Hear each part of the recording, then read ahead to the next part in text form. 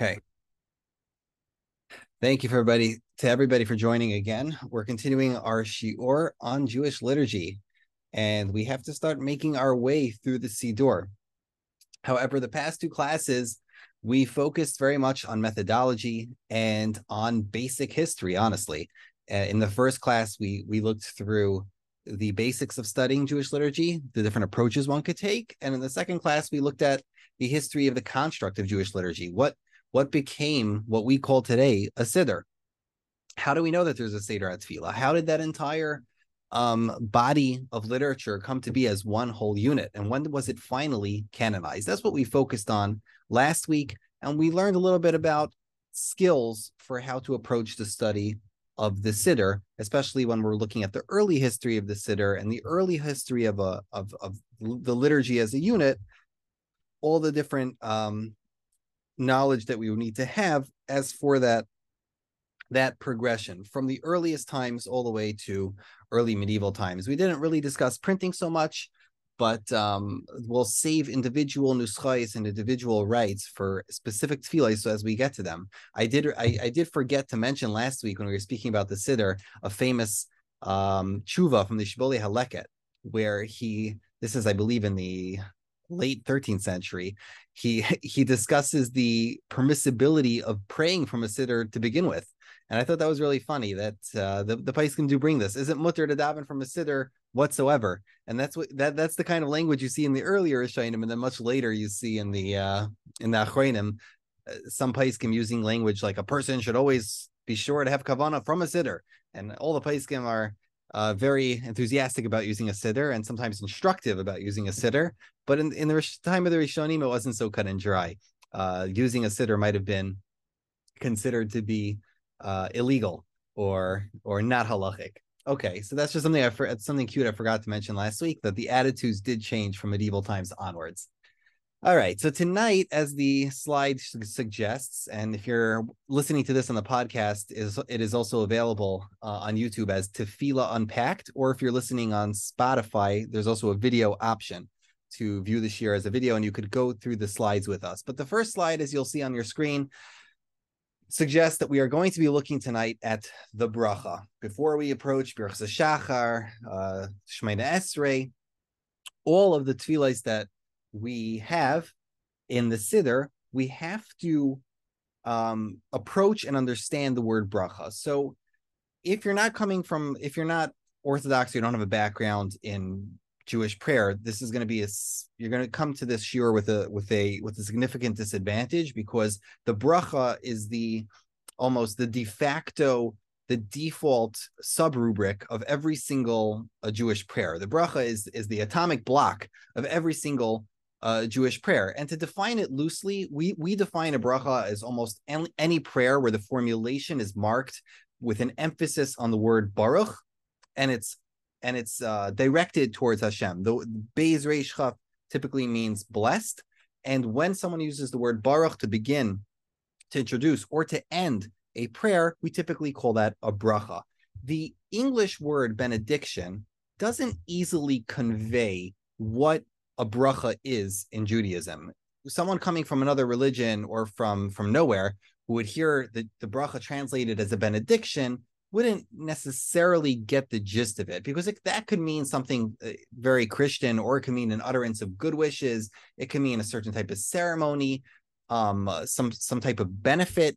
But the word benediction doesn't relate to this Jewish construct of a bracha. For us, the construct of a bracha is all-encompassing for prayers that can be very short, prayers that can be very long, prayers that are statutory that we have to say, and prayers that we want to say. So the bracha is, if one has ever become Jewish, from not being religious to becoming religious, or from not being Jewish to becoming Jewish, you will find that you are saying 100 brachas every day. The bracha is really an atomic block of our prayer system, of the entire Jewish liturgy. So understanding how the bracha came to be is the focus of tonight's shiur. So when we look at the bracha, we realize that it's the most, today at least, in our present times, it is the de facto formula. It's when we want to say a prayer, a statutory one, or even a one of praise, typically in in halacha, the de facto formula that was used since the Tanaic and the Amoraic times, since the time of the Tanaim, meaning antiquity, late antiquity, and Amoraim, it always was a bracha. So much so that in the time of the Tanaim and in the time of the Amoraim, they didn't have the word that we have today, tefillah or tefillos, to mean prayers. When we today say we're going to say tefillot, we mean we're going to say prayers. And today, if we say we're going to say tefillah, we mean davening. In their time, the word for tefillah, the word tefillah meant shmona esrei. That's in their times, the word tefillah meant shmona esrei, and the word brachos meant what we would call today davening or tefillos. That's why the Masechta is called Maseches Brachos, or why the Amoraim use a sentence like Kotvei Brachot Kesorfei Torah. One who writes the prayers is like one who burns Torah, because their word for prayers was brachos, and in their time when the prayers were still more primitive, the clear understanding was that prayers were basically made up of blessings, of brachot. So we must investigate, how is it that the bracha came to be such a de facto prayer formula, such a de facto formula for prayer in Judaism? What do I mean by de facto? Well, it is the default in contradistinction to many other options. There are other options. It is possible for us to say a Yehi Ratzon. It is possible to say Hamakom. It is possible to say a Moda'ani or a Hodu LaHashem. There's so many other ways that we could introduce a tefillah. Why does it have to start Baruch Atah Hashem? And why was it so supreme that it was chosen by the Anshe Knesset Hagdola or by Rabban Gamliel as the primary building block of the Shmona Esrei? Shmona Esrei literally means Shmona Esrei Brachos. Why did they choose this? Why didn't they begin every tefillah with Hodu LaHashem Ki Tov? Okay, so let's trace the bracha, or the idea of Baruch, blessing, back to the Torah itself. So what I'm trying to convey here with this slide here, is that bracha begins as a big biblical concept. When we see the concept of bracha in the Torah, there's two ways that we experience the idea of bracha. One way is a conference of grace or power downward to a subject. So let's look at some of the first times it's used in the Torah.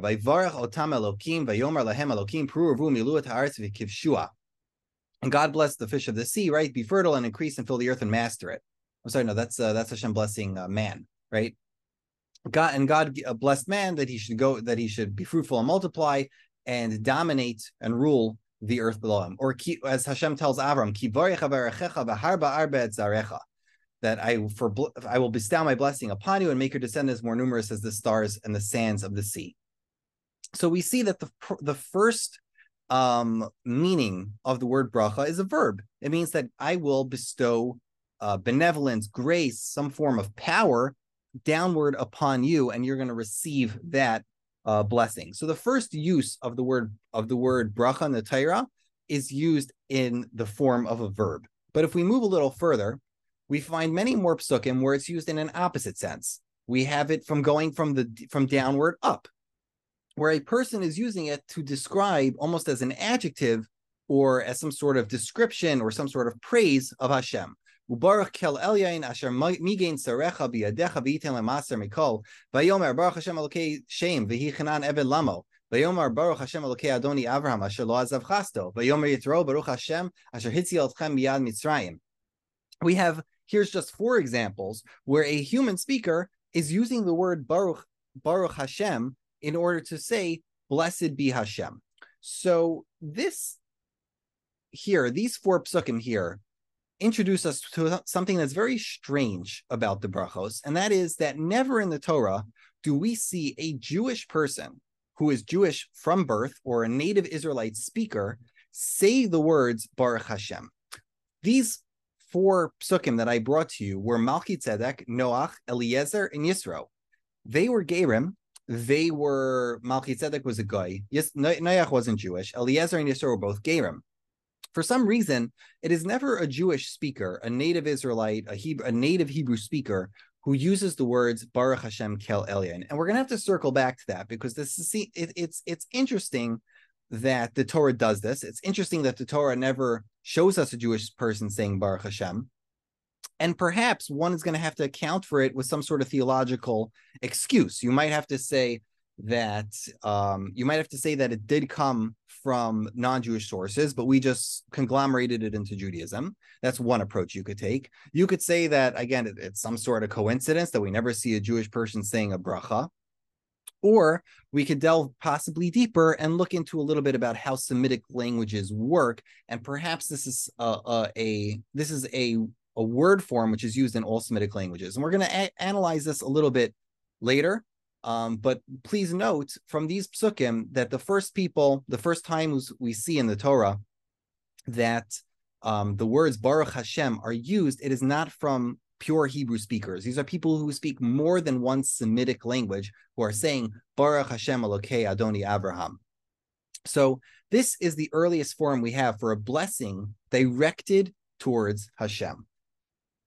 Okay, so the next piece of this puzzle to tracing how the bracha evolves throughout the time of the Torah is that we see that once we leave Chamisha Chomshei Torah and we get to the Nevi'im, very often the Nevi'im will bring a language of Baruch Hashem as well, but they'll do it as Jews directly towards Hashem. Baruch Hashem Elokei Somei Olam Ve'ad Olam is the famous one that David HaMelech said. Also Baruch Atah Hashem Lamdeini Chukecha. Those two are from David. And then in Devarim we also have Ve'achalta B'Savata V'Rachtas Hashem Elokecha. And I bring Devarim not because it's one of the Nevi'im, but because in a backhanded way, the Torah tells us that we, the Jewish people, also have to bless Hashem. Birchas HaMazon is one of those cases where the Torah tells us that, yes, you, Jewish people, should praise Hashem. So even if you wanted to say that, let's say the bracha doesn't come from, a Jewish place, it's a non-Jewish place, you can't really say that because the pasuk in Devarim says, V'chalta Sivata V'rachtas Hashem Elokecha. Why would one want to argue that a bracha is not a natively Jewish thing? I don't know. You could say, for example, that blessing Hashem is theologically complicated, as we're going to see later in the shir. How could one bless Hashem? And therefore, it could be that it's only a form of permission, that Hashem is giving us permission to praise Him. And we'll explore that a little bit sooner. But if we look at all the psukim, where we see Nevi'im or we see speakers in Tanakh praising Hashem and doing a bracha to Hashem, that clearly became the prototype for all of those sentences in the Torah, became the prototype for when Chazal were going to create a bracha for Berachas HaMazon. It is logical to think that when the Chachamim were coming along, had to compose or supervise the composition of brachos for Berachas HaMazon, which is the first deraisa for a bracha, it would be logical to assume that they would look to the Bible, they would look to the Torah for prototypes. They would look to the Torah for forms that they could use, that they would replicate in the Beracha Formula. And we know from a Gemara and a Masorah that we have that in the Beis HaMikdash, this, I'm going to point with my mouse over here, Baruch Hashem Elokei Somei Olam Ve'ad Olam, Amen V'Amen. We know that in the Beis HaMikdash, the Gemara teaches us that was the opening for brachos. They didn't say Baruch Atah Hashem Elokeinu Melech Haolam the way we do. Instead, they would say Baruch Hashem Elokei Somei Olam Ve'ad Olam Asher Kedishanu Sosa B'Sivanu, or something similar to that. The liturgical form of the bracha underwent an evolution from the time of the Anshe Knesset Hagdola all the way down to the time of the Amoraim. So this is the earliest information that we're working with. And I should just make a note here that we do find that every time Chazal write a bracha, they intentionally use Lashon HaMikra. They use Lashon HaKodesh. It is clear beyond day that Chazal are not using Lashon HaMishnah when they write tefillos or when they write what they would have called brachos. And there could be a number of reasons of this, but let me first clarify myself. There's a distinction between Lashon HaMikra and Lashon HaMishnah. Just like we today have modern Hebrew and Old Hebrew, in their time as well, there was biblical Hebrew and there was Mishnaic Hebrew. Mishnaic Hebrew was a slightly evolved form. It had infections from other languages like Latin, Greek, Aramaic, all sorts of different languages, Persian, that were added into Mishnaic Hebrew. But the Chachamim wanted to keep all the tefillas that they were going to do in pure Lashon HaKodesh. This is something that the Rambam and the Rav Sadia both noticed immediately. that the Chachamim were not using Mishnaic Hebrew. By and large, with very few exceptions, they used Lashon HaMikra rather than Lashon HaMishnah. So there are three good reasons for this. Number one is because they wanted it to remain holy. The Lashon HaKodesh was considered to be more holy, and because we're talking to Hashem, and it's a praise speech to a what's, how do I say this, a dialogue or even a monologue towards Hashem himself. Therefore, they wanted to speak in the holiest, the most purest tongue. That's one reason. The other reason you could say is because they used it for the poetic flair, just using an older form of saying, an older way of saying things would be more poetic. That's another theory you could throw out there, that's why they preferred Lashon HaKodesh, or the older way of saying things.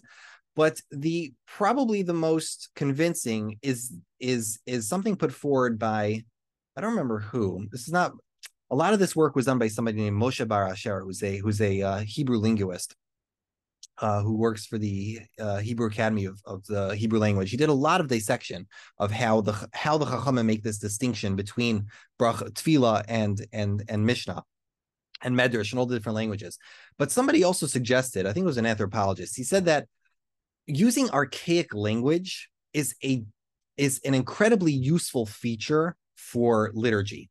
And this is something that the Christians borrowed from us much later, where you don't just use, let's say, modern English to say your prayers. You would use Old English to say your prayers. And the way we today don't use modern Hebrew by and large to say tefillot, we use older Hebrew to say tefillot. Why does this help from a ritual perspective? It helps because psychologically, this makes people believe or figure that the words they were saying were not just invented or innovated by some human. The words were created. And this is a psychological trick when you write tefillos in archaic language to make the tefillah feel more sublime, where you feel like it is a part of something created, not something just haphazardly invented. So that's a very interesting theory, and it's also interesting that later religions borrow this from us, that when they say their prayers, they say it in older forms of their language rather than in their current forms, and they keep it that way because it feels much more sublime and much more fixed, and it lends to the fixity of it as well. I'm sure everybody has their own ideas, but these are just three I came up with that I compiled for the moment. Okay, let's move a little further. There are, as I mentioned earlier, besides Baruch Atah Hashem, Elokeinu melech haolam, and similar wordings, and Baruch Hashem Elokei Yisrael, there are also other prayers in the Torah that are mandatory, such as, let's call it Vidui Meiser, right? We have Higadati Hayom LaHashem Elokecha Kibasi Al Arz Asher Nishba Hashem Lavosenu Latzeit Lanu. We have Shema Yisrael Hashem Elokeinu Hashem Echad, that's a mandatory prayer. We have Birchas Kehanim, which is a mandatory bracha. There are other ways that the Torah introduces to us, and other formulas that we could use, like Higadati Hayom. We could start a prayer of Shema Yisrael. There are other prayers and formulas that we could begin our prayers with. So why is it? Let's move back to this. Why is it that Chazal chose the bracha formula for Shmona Esrei, or for the Birchas Kriya Shema, and for all the brachos they did, and not for the Hiratzon or for the Moda'ani? Why didn't they choose Hodu LaHashem? Why didn't they choose any of that? So the main work on this began by Rabbi Yosef Heinemann. Rabbi Yosef Heinemann was a Musmach of the Mir Yeshiva. He learned in the Mir Yeshiva in Europe before the war, and he was lucky enough to escape to Eretz Yisrael, and was one of the early founders of the Hebrew University there. And he spent probably decades teaching there in the Hebrew University, and he did a lot of the early work on I'm going to hold up one of the books here, Hatfila B'Tkufas HaTanoim V'Amayraim. So his contribution is the crux of the Shir tonight. Basically, chapters 2 and 3 in his Hebrew book lay a lot of the technical foundations for understanding the bracha. And I'm not going to begin completely with him. Let's begin a little bit outside. Let's begin a little bit outside of the topic. So let's just use our own svara together. Let's just think, why would the Chachamim use, before we approach his work, let's just think with our own brains, why would the Chachamim use Baruch Atah Hashem instead of using Yehi Ratzon or Moda'ani? So the most obvious reason is because the bracha formula is the most flexible. If you use a Yehi Ratzon, that's going to be a petition. If you begin with a Moda'ani, that's going to be a praise. If you begin with a Hamakom, that's probably going to be something grieving. Most of those introductory formulas are very specific in their vertical. But Baruch Atah Hashem is very, very flexible. You could continue in the second person. You could continue in the third person. You could speak Atah Hashem Elokeinu, or you could say Baruch Hashem Elokei Yisrael. You could continue with the past tense, Sha'asan Yisim, right? Or you could continue with the present tense. You could say Asher Kiddushanu. You could also go to the present tense, like Goel Yisrael. You could do that's actually called an active participle, and you could do a praise like Asher Kiddushanu. I'm sorry, you could do present tense like we do future tense as Asher Kiddushanu. You do present tense, which is an active participle like Goel Yisrael. What I'm trying to say is here, my words are jumbling out of my mouth. I'm sorry, but my point is that because you could do past tense, future tense, present tense, and all of the different flexible ways of using this introduction, therefore they chose this simply because it was the most universal. And when they were going to choose one that was also going to be used for the Asher Kiddushanus of the world, like all the Berachas HaMitzvos, this was also just the introduction which worked most grammatically. And if you have a working knowledge of Hebrew, even if you don't know the intricacies of the grammar, you'll probably understand that this is the easiest formulaic entrance into the brachas. But that only explains why we start with the word Baruch and we incorporate the name Hashem. It doesn't tell us how we got to Baruch Atah Hashem Elokeinu Melech HaOlam. How did we get to those words? Those, I believe, 8 words. How did that come to be? Okay, so the formula of the bracha wasn't always that. Let's just start with that. We can't retroject our current state of affairs on how it was in the time of the Tanaim or the Amoraim. We know for sure that in the time of the Tanaim and the Amoraim, they did not have Baruch Atah Hashem Elokeinu Melech HaOlam as a universal prayer.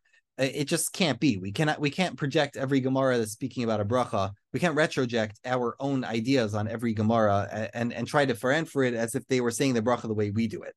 First of all, we know Befeiros from the Gemara, as I mentioned, that in the time of the Beis Hamikdash, which is a little bit before the Tanaim, they didn't say Baruch Atah Hashem Elokeinu Melech HaOlam. They were using Baruch Atah Hashem Elokei Yisrael.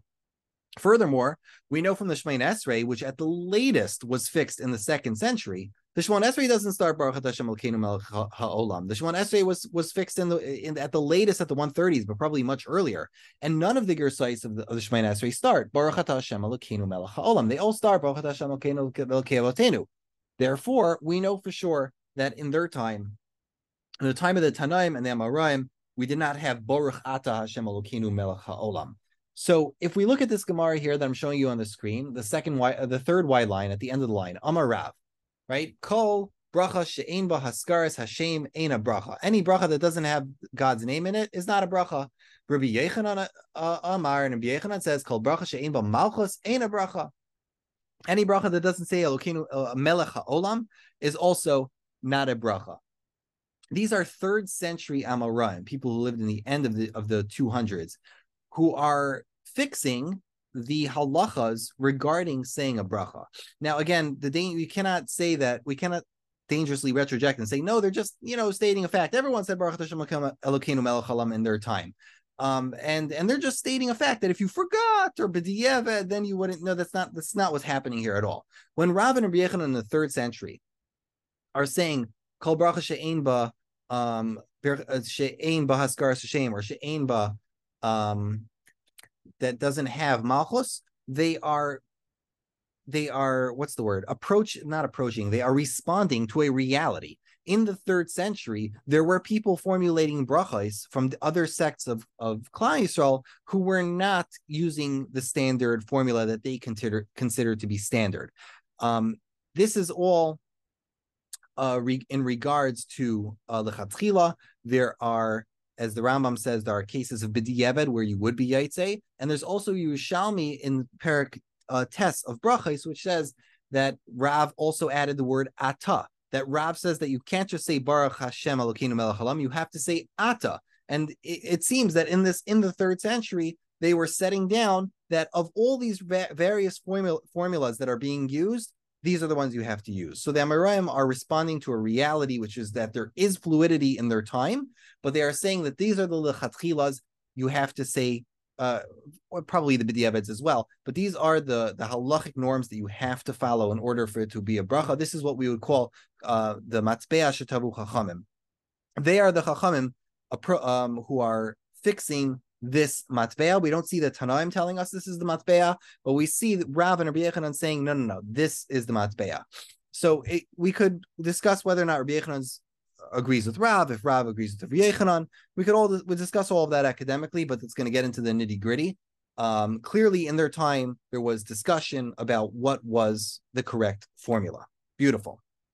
Now, besides for assuming that, and that would be convenient, just assuming that there was discussion and confliction in this time, we could also look towards other evidence from outside the Mishnah, from outside the Gemara, from outside Tanakh. There is other evidence that during this era, there was a fluidity and an evolution of the Beracha formula. So one of these bodies of evidence comes from the Dead Sea Scrolls.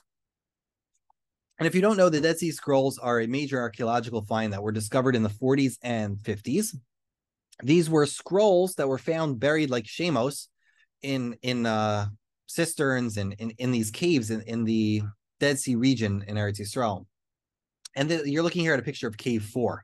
In these caves, by chance, certain adventurers found many ancient scrolls from antiquity. They're dating from almost 200 years before the Common Era till maybe 100 years after the Common Era. And it appears that, let me just admit somebody, I'm sorry. It appears that in their time, in this area, there was a sect in this area called the Qumran. There was a sect of Isiyim, or the Essenes, the Essenes sect. They had their own little brand of Judaism. It's very similar to the Tzedokим in its own way. They were determinists. They were interesting. However, whether or not they were interesting, they had many writings that they put in shemos and stuck into caves, and it was a treasure chest for archaeologists and for scholars for decades, for many decades since then. The problem is with archaeology is that sometimes archaeologists can be very gatekeepery, and a lot of politics and greed gets involved. So unfortunately, not all of the Dead Sea Scrolls are available online. They're not all digitized. Very many of them are gate kept by the Book of the Shrine in Eretz Yisrael. There's a lot of politics involved. You don't even want to know. But anyway, in Cave 1, we have, here is a scroll in Cave 1 of the Qumran. This is called scroll 1QH, meaning Cave 1 from the Qumran, scroll number H. Why was it called H? Because Hodayot, these are the Thanksgiving scrolls from the Dead Sea Scrolls. In this collection of scrolls, we have many prayers that were written as a thanksgiving to Hashem.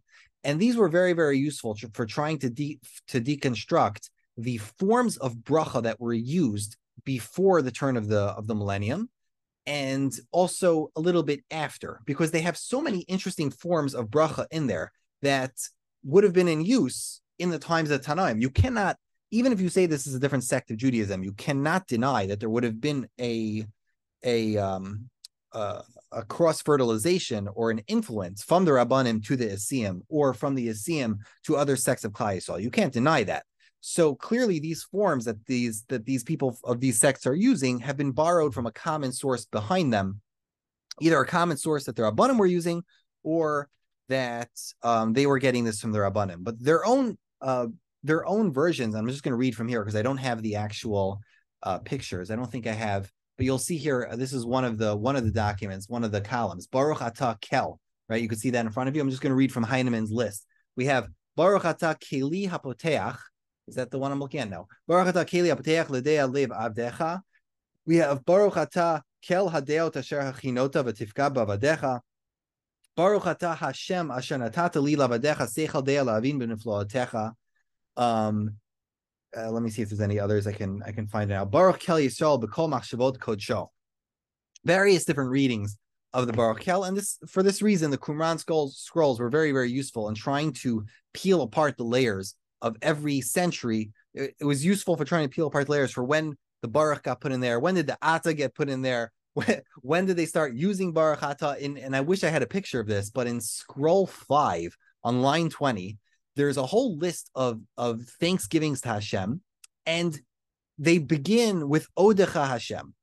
And by one of them, by the Odecha Ado Shem, the scribe crosses out Odecha Hashem and he replaces it with Baruch Ata Hashem, which shows you that there was a new formula. They're like, no, let's scratch it. Not Odecha Hashem. We're going to replace it with Baruch Ata Hashem. This is the one that's becoming standard. This is just a fascinating thing to see something that ancient and to see, like, from their time, somebody rectifying and correcting a bracha to say, no, this is the standard formula. This is what the rabbi said to do. So I love that. Whether or not they were not from Qumran, whatever it is, it's just a fascinating thing to see. I wish I could pull it up digitally to show it to you.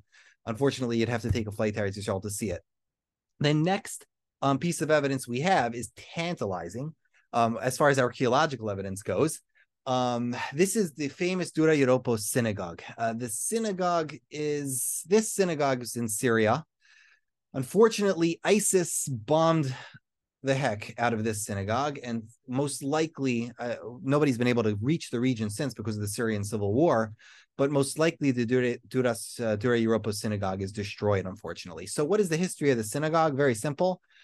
This Dura Europos was a town in Syria by the Euphrates. It was a garrison city and a trade city.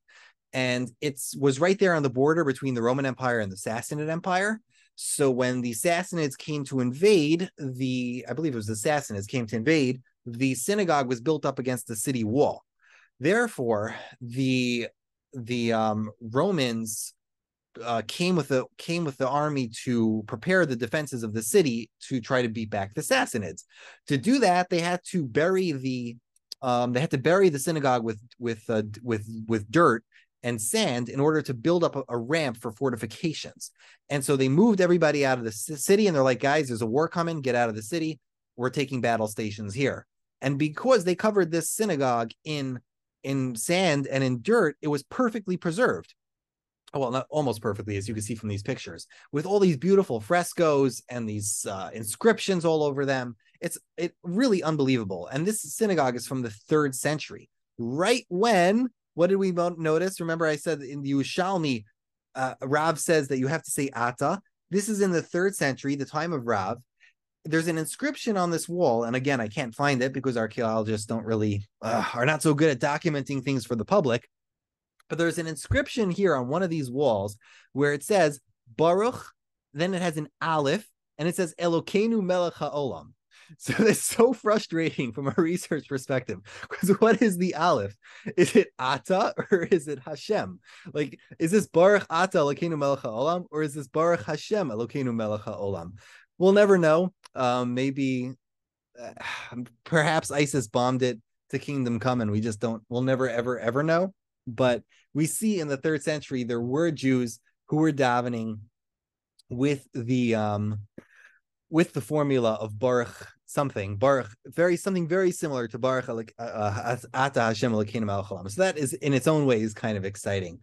We remember it might be tempting to think that on one fine day, as Heinemann puts it, it's tempting to think that one fine day Rav came along and said, "Oh, you have to say Baruch Ata," and then suddenly the entire Klal Yisrael was saying Baruch Ata. That's just not how history works. You can't have Jews all the way from Alexandria up all the way to Aram Soba and to towns in Syria. They're not one fine day just going to start all saying Baruch Ata Hashem Elokeinu Melech HaOlam. Even if the Tanaim and Amoraim start fixing a matbeh of the bracha, it takes time for people to accept all of these rulings as halachic. Some people might follow Rabbi Yechanan, some people might follow Rav, some people might follow Shmuel in the Yerushalmi. So not everybody accepted Rav's halacha as normative right away. Therefore, when we find inscriptions like this, it's helpful to peel back to recognize that there are layers to the evolution, and Baruch Ata Hashem Elokeinu Melech HaOlam as that standard beginning formula hasn't always existed. A very interesting point was also brought up by let me just see what's next. Yeah. Heinemann also brings up one very interesting point, and that is that Rabbi Yechanan in the 3rd century is saying that you have to say Elokeinu Melech HaOlam. You have to add Shemu Mal. You have to add Malchus to a bracha. You have to say that God is the king of the world. So why is that? Heinemann says, in his view, it's probably because of imperial cult worship, meaning that the Roman Empire had this very interesting religion where, starting from the times of Augustus, Augustus was trying to Augustus, who was the emperor in the 1st century, he wanted to move Rome as a government from a republic to basically a monarchy. It was called the Principate. And if he was going to become a monarch, you have to develop some kind of story to justify why you are entitled to rule over everybody else. So like every monarch, he comes up with some, what do they call it? The divine or not manifest destiny. There's a word for it. I learned it in history class, like we all did. Like some justification for why he, the king, has a divine, what's the word? Like endowment or divine right to rule over his subjects. So Augustus's idea was to basically turn Roman religion into an imperial religion, and the monarch is a god or a type of god. He's a type of sun god, something like that. So it became the official it became an official policy of the Roman Empire later, and I think it was the 2nd century, that this was the official dogma of the state, that the king was the melech. And so according to Heinemann, it must be that the Jews this was a reaction to this, and they're saying, no, the Yidden were like, we are going to say Hashem is Melech HaOlam, Hashem is the king of the world, and we're not going to bow to any Roman idea that we're going to call the king of the land the king of the earth. That's not going to happen. But there is a scholar named Rabbi Reuven Kimmelman. He runs a shul, a Sephardi shul in Brookline, Massachusetts. He also works in Brandeis University, where he teaches Jewish theology and liturgy as well. So Rabbi Kimmelman came along in 2005 and wrote a very comprehensive study about Baruch Shem Kvoid Malchusei Leilam Va'ed, and that form of adding Malchus to our tefillah. And he doesn't really like Heinemann's idea here, because in his view, the Melech HaOlam part, it doesn't make any sense that they would be doing this to counter the Romans. First of all, because the Jews had an exemption. The Jews had a legal exemption under the Roman Empire that they did not have to worship they were not required to worship the Roman emperor as God. They had gotten this exemption way early. The Jews are smart, Jews are fast. They got an exemption really early. We're not gonna have to say that the Roman emperor is our king. That's first of all. Second of all, the Christians who lived in the same era don't have this in their liturgy. And if the Christians don't have it in their liturgy, wouldn't they have been under the same threat? Like, they were monotheists to some degree at the time. So if they're monotheistic and they didn't believe that the emperor was the god of the world, then wouldn't they have come under the same threat? Wouldn't they have responded in a very similar way by saying that their God was the king of the world?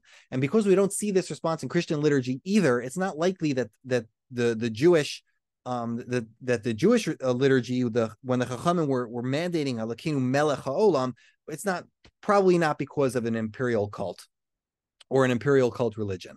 So therefore, Rabbi Kimmelman says, most likely this was an internal development, that most likely this is something very internal to Chazal, that for some internal reason within the Jewish people, they saw a need to reinforce the idea of Malchus Shemayim. And he demonstrates that through many areas of tefillah of besides Baruch Shem Kvoid Malchusai. Let me just admit somebody.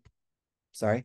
Besides the idea of Baruch Shem Kvoid Malchusai Leilam Va'ed, there are other areas in tefillah where we find the Chachamim trying to reinforce the idea of Malchus Shemayim and Kabbalas Ol Malchus Shemayim. That's his idea, and that's how he just rebuts Heinemann's idea here for how Melech HaOlam ended up in the bracha. It must have been an internal action from the Chachamim themselves. This was their own decision. That's his opinion. Let's move a little bit forward into a Tosefta. So this is a very famous Tosefta. The Tosefta says, and it's brought in the Gemara, right? In the Gemara, everyone knows, Brichma Rachmana Mareda Haipita, right? Blessed is the Lord of this piece of bread. So this comes from a Tosefta, which is a dispute between two Tanaim. We have, I think this is Rameir. Rameir Omer, Afilu Ra'as Apas, V'Omer Baruch Shabaras Apas Zeh, Kamena Apas Zeh, Harezu Berchasai. Meaning that is a good enough bracha. Afilu Ra Tainim, Omer Baruch Mishabar Tainim Halalu, Kameheinais. Zuhi Berchasan, meaning that we have a Tana that holds that you don't have to say Baruch Hashem Elokeinu Melech HaOlam. B'di'evad, you would be Yotze by saying a formula like this. Rabbi Yossi Omer, Kol HaMashana Mimatbeo Shetavu Chachamim B'Barachos Lo Yotze. A person who changes from the fixed form of the halacha the Chachamim fix is not Yotze. Rabbi Yehuda Omer Kol Shenishtana Mibriyaso B'Shana Berchato Yotze. Okay, so he agreeing with with Rabbi Yehuda agrees with her mayor before him. Okay, so this is this Tanoic dispute that Heinemann mentions, where we find that that in the time of the Tanoim, there is a dispute about whether or not you have to use a standard formula. Now, we read through this, it's a little boring, but if you think a second time after you read this, you realize that in the time of the Tanaim, right, in the first century Tanaim, basically second century, but if you look in the time of the Tanaim, there is a matbeah shetavu chachamim. There is a matbeah shetavu chachamim in the time of the Tanaim. So they clearly have some sort of standard liturgical form of saying a bracha on food in their time. Is it Baruch Hashem Elokeinu Melech Haolam Borei Pri Hagafen? I don't know. Something very similar to that. There is already matbeah shetavu chachamim. Do we know if it starts second person and then switches to the third person? We also don't know that. But okay, how does Heinemann eventually come out? So he does a lot of very complicated grammatical analysis and syntactical analysis to come to his own conclusion. His conclusion is that in the time of the Tanaim, there were two principal forms of the bracha. One form was modeled on the biblical format, which we saw earlier, and the next was a new model. The biblical format was completely in the third person, meaning we didn't switch from the second person to the third person, right? We know that the bracha switches from Nochach to Nistar, Baruch Atah Hashem, and then it switches Elokeinu Melech Haolam in the third person.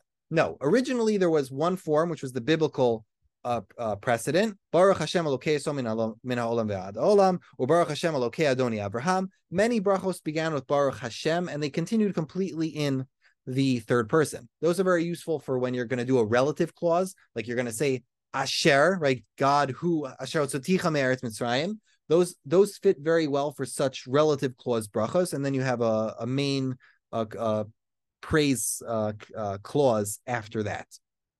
The next form was Baruch Atah Hashem with an active participle, like Goel Yisrael, or Baruch Atah Hashem Rofei Cholim. This was used, according to Heinemann, it was designed as a chatima for the brachot. When you wanted to make a bracha well-rounded, when you wanted to make a beginning and an end, like it's called technically a eulogy, they invented this format of Baruch Atah Hashem in the second person, Rofei Cholim, or Baruch Atah Hashem Goel Yisrael with an active participle after it. Eventually, over time, these two formulas began to overlap and began to homogenize, and we eventually ended up with Baruch Atah Hashem Elokeinu Melech Haolam. That's his view. I'm drastically oversimplifying it, and I would encourage anybody to go to Hatfilah B'Tekufas Hatanam HaMeirayim, read Perek Beis and Perek Gimel yourself.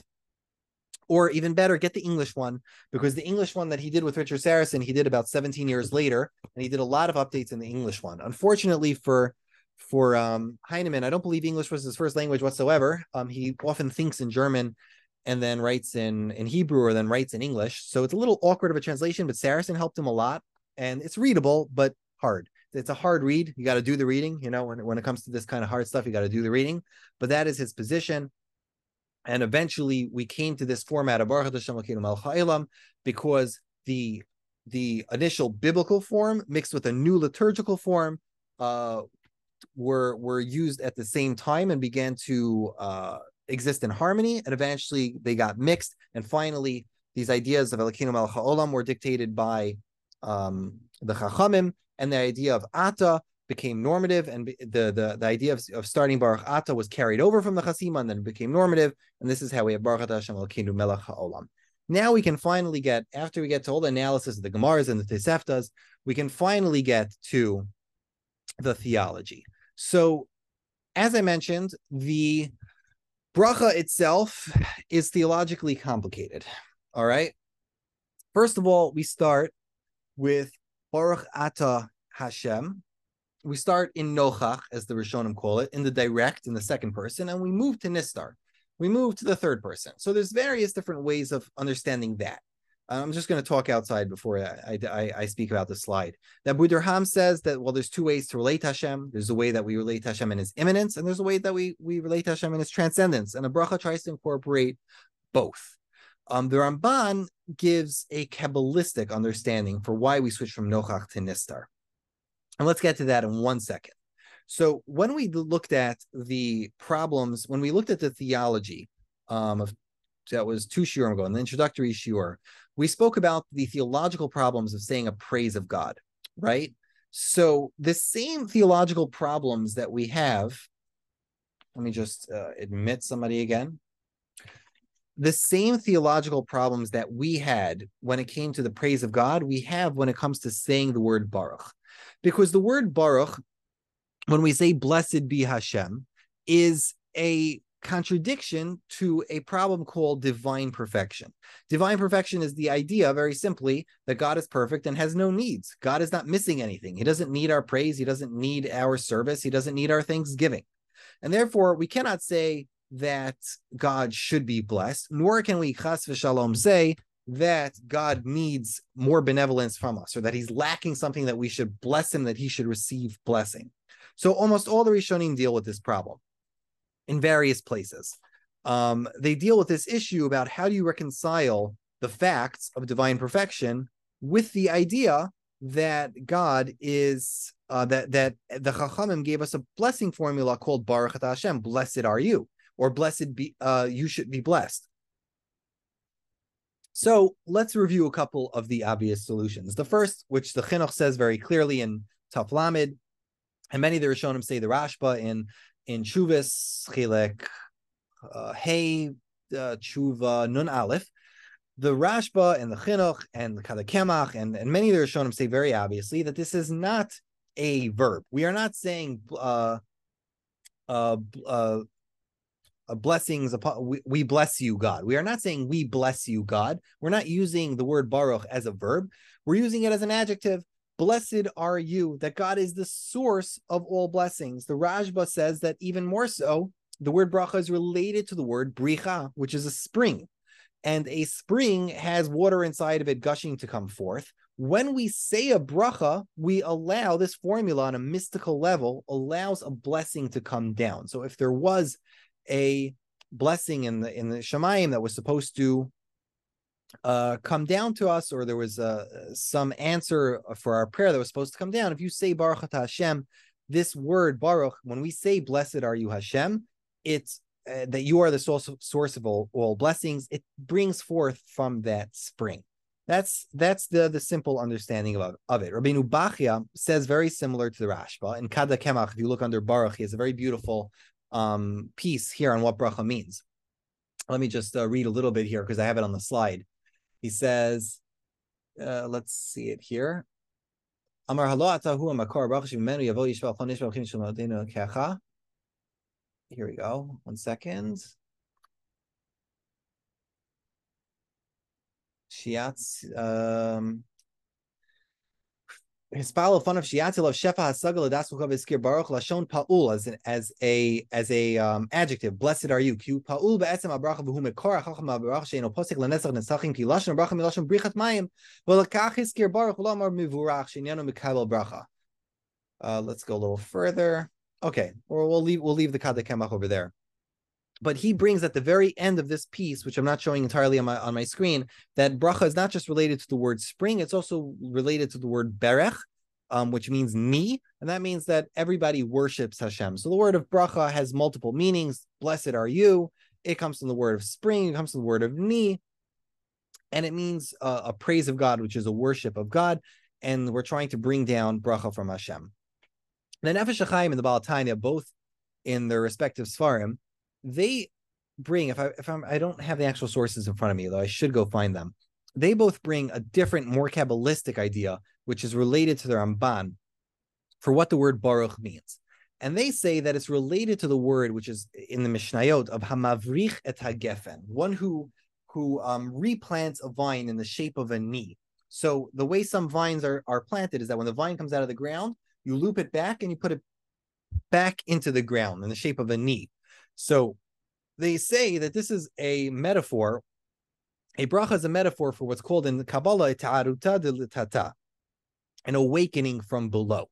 Every time a person says a bracha, he awakens the ability for benevolence or shefa or bracha or whatever you want to call it to come down from Shemayim into our world. And this is the mechanics for how the world works. When there is a blessing when God plans to bring blessing into the world, it has to be done through the initiation of the human race below, and we have to say blessings to Hashem in order to bring that down. The Ramban gets very particular. He says, Baruch Atah refers to Malchus, Baruch Atah Hashem refers to Malchus, Elkeinu Melech Haolam refers to Tiferes, and when you have a Bracha Smucha Lechaverta, you don't have to add the Baruch Atah, the Malchus, because Tiferes is already linked to the Malchus, which is before it, and anytime you basically a bracha affects a linking of Malchus and Tiferes. So that's the way the Ramban learns this system. But one has to be wary of when he's explaining this Kabbalistic idea that there's an etaruta delitata, that you cannot, as Heinemann once said, was it Heinemann? No, his Talmud, Yaakov Petachowski. He says you cannot reduce God to a cosmic vending machine. Do not assume that because there are mechanics to how the world works, that Hashem just doles things out willy-nilly, or that somehow there is no spirituality, there's no emotion attached to this, that there's no dynamic relationship with Hashem. When a person says a bracha, it's not just some sort of mechanical, hydraulic thing that you're doing, that there is goodness in the world in Shemayim and it has to push down. You can't use this as some sort of arcade trick to bring down bracha into the world. When a person says a bracha, he has to focus on the words. A person has to think about what it is he is saying. You have to actually meditate and appreciate the bracha, not just in its beginning, not to just the Baruch Atah Hashem Elokeinu Melech Haolam, but also the part that comes after it. You have to think about the implication of the words you are saying in order for that actually to effectuate any spiritual change in you, and by effect of that, also any spiritual change in the world. Okay, so that's so much for our coverage of the bracha. As we know, the Chachamim or Meir says that a person should say 100 brachas every day, and it became very much a huge part of Jewish liturgy. And next week, I keep promising next week, we're going to start Berkot HaShachar, where we're going to see this in action. We're going to see the Chachamim creating brachos for every imaginable thing and giving us a life, giving Jews really a life which is marked daily by the recitations of brachot. So let me end the recording here. And if anybody has any she'elot, they can ask me. Actually, let's not finish that. Let's just record one more thing. My father was pointing out here that the word Baruch is all over Tanakh, and that is true. But one more thing I just wanted to add is that there is one more investigation that was done into the word Baruch. This is done by somebody named Jose Fauer. And we've been working with the assumption that Baruch is either an adjective or a verb. And what Jose Fauer says is that thinking that Baruch is an adjective or a verb is only possible if you're thinking in a language which is not a Semitic language.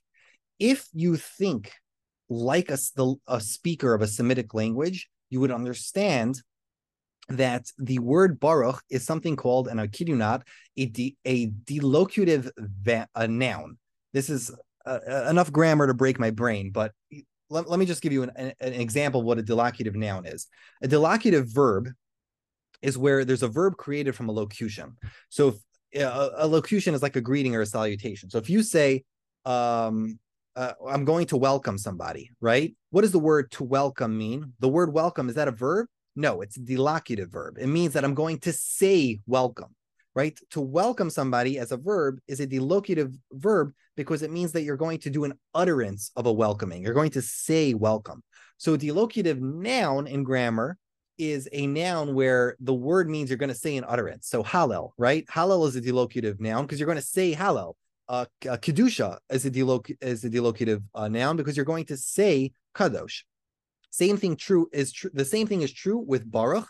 In his view, the word Baruch in the Torah, and again, it's worth seeing Jose Fauer, Faur, Jose. It's an incredibly deep, very complicated grammatical analysis of the word Baruch, but he believes that Baruch is a noun. So this is going to blow your brain. In his construction of brachos, if you say Baruch Atah Hashem Elokeinu Melech Haolam, it's Baruch, exclamation point. Atah Hashem Elokeinu Melech Haolam asher kedeshanu v'tzivanu al netilat yadayim. So I'm gonna end now. Finally end the recording, but if it's very worth checking that out if anybody's curious, because I really believe that it's a fun article.